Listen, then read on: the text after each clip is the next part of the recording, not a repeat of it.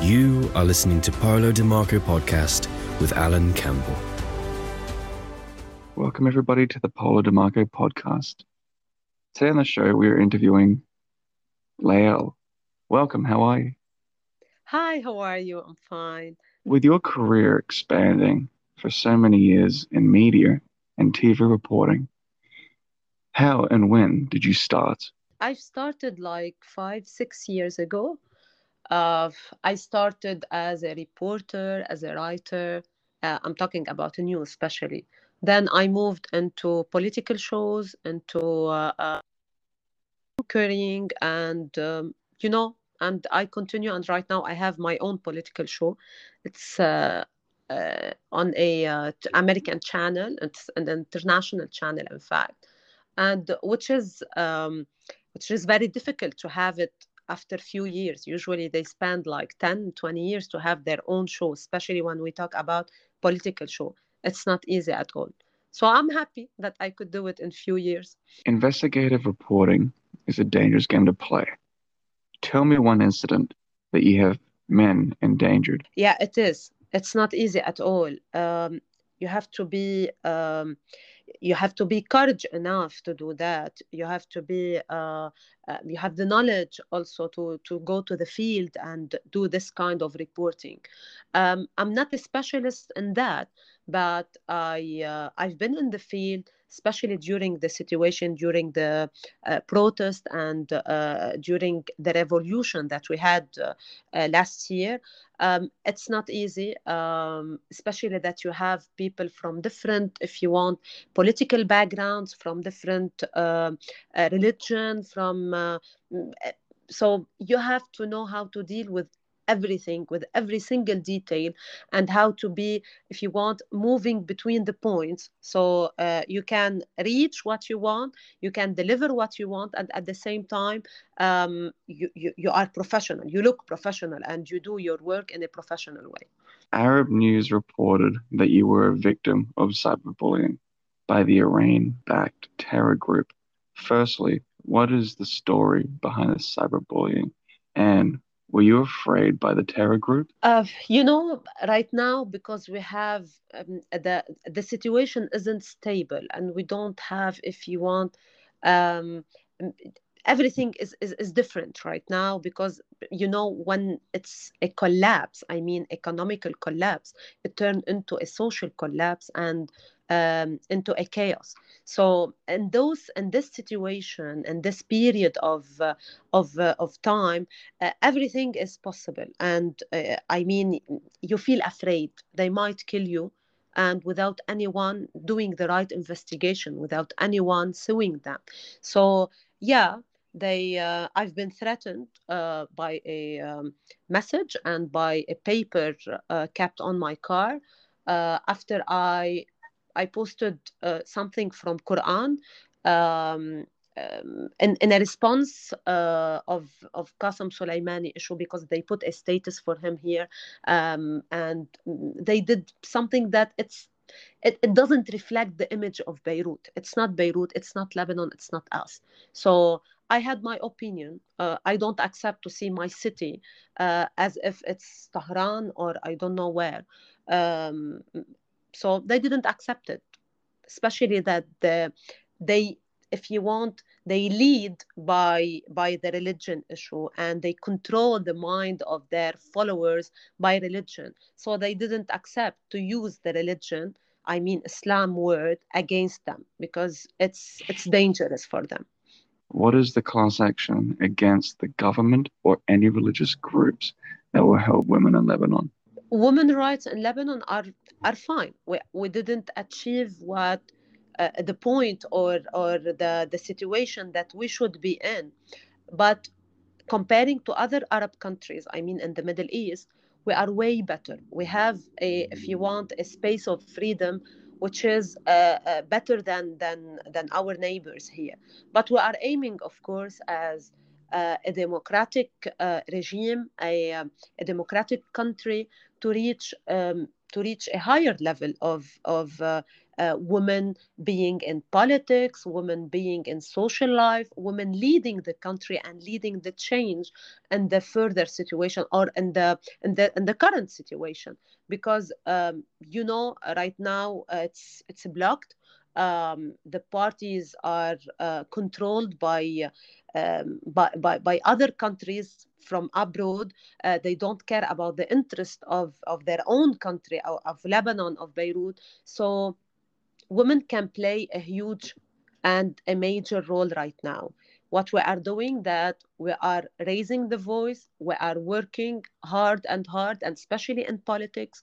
We need more women to be involved in social work and politics, and in all those, if you want, dangerous situation that usually people are afraid from, and dangerous topics. So I will continue, and I will continue being in politics and say everything openly and clearly.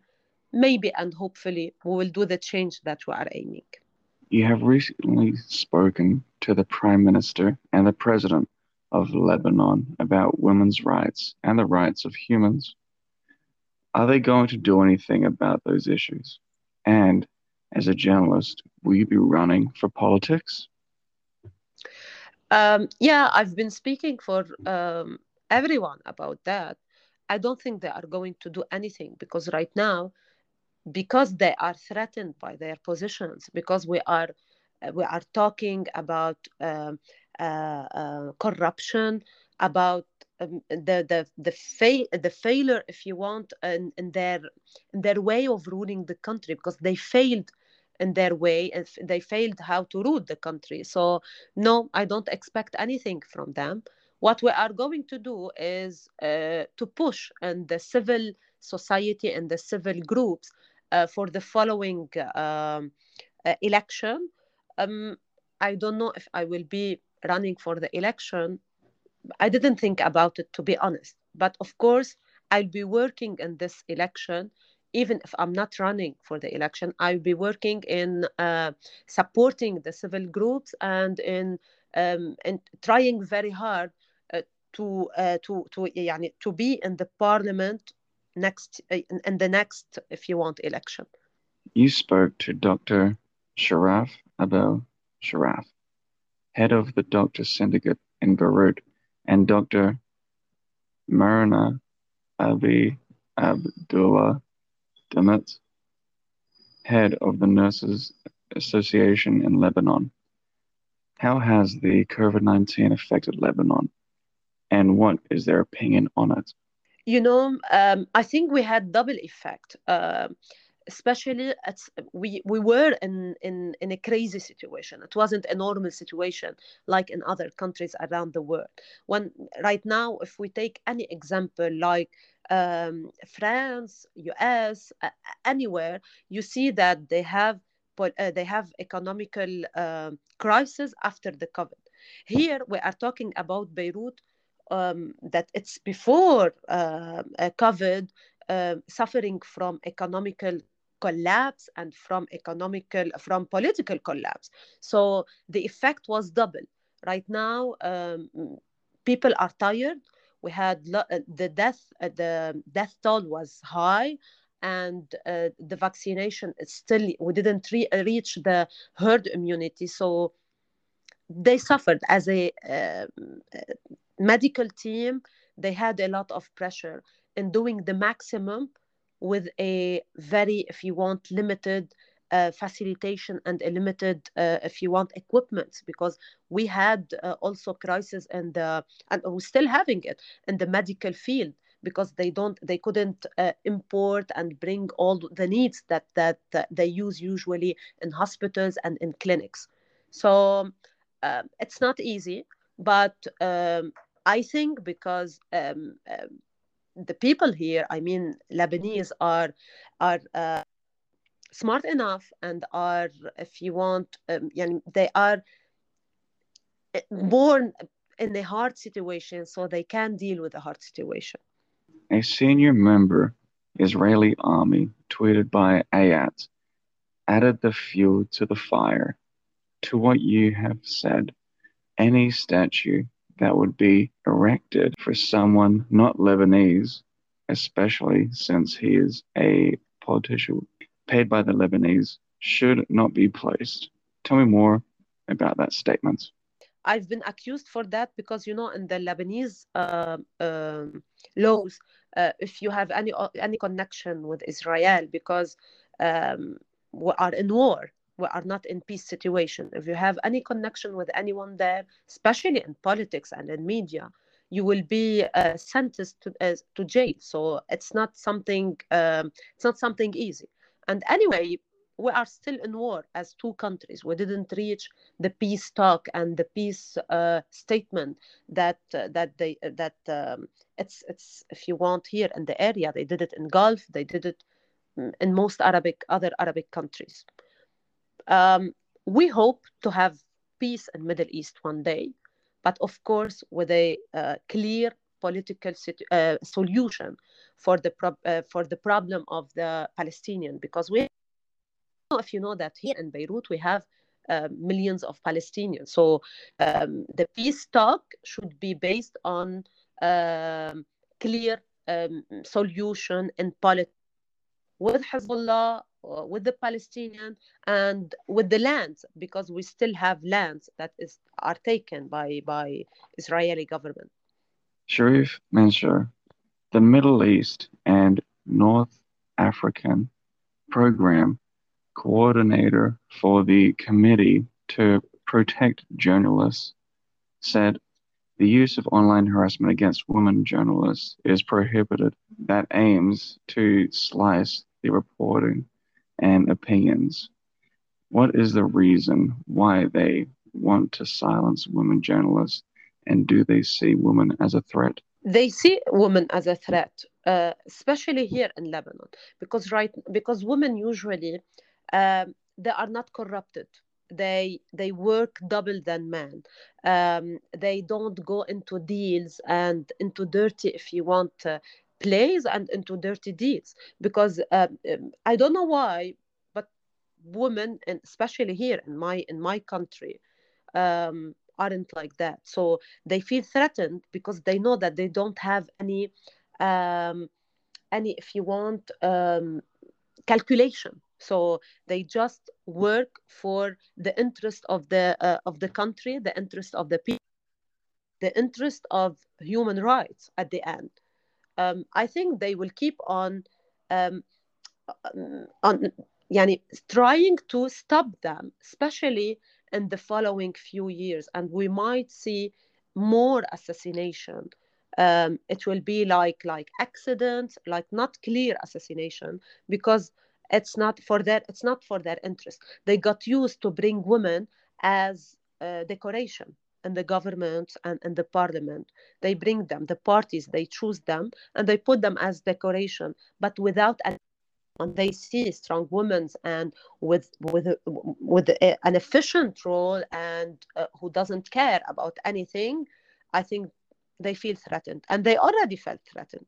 You recently interviewed Ambassador Keith Kirkwood, a US-based humanitarian and philanthropist who is a good friend and client of Paulo DeMarco. What is it like to work with him?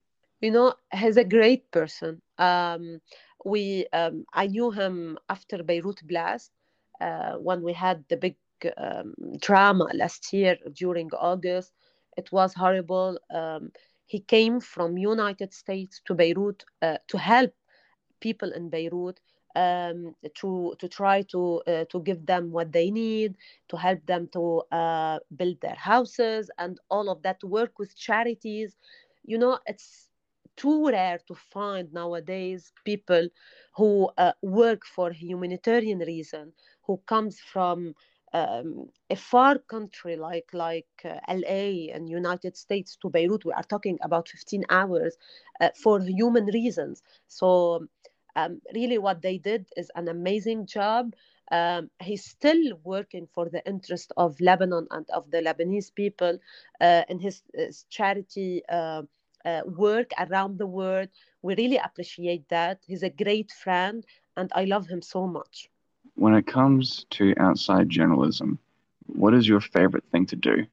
You mean out of Lebanon, abroad? Uh, right now I'm working with an international company, but my show is about Beirut and Lebanon. If I will move forward, yeah, I will go out of my area, out of my country, to work in journalism and in politics. I think I will go into something international, like doing interview all around the world with politicians, with hot topics, that it's if you want, the deep topics, that it's ruling the whole world, because few people can do that.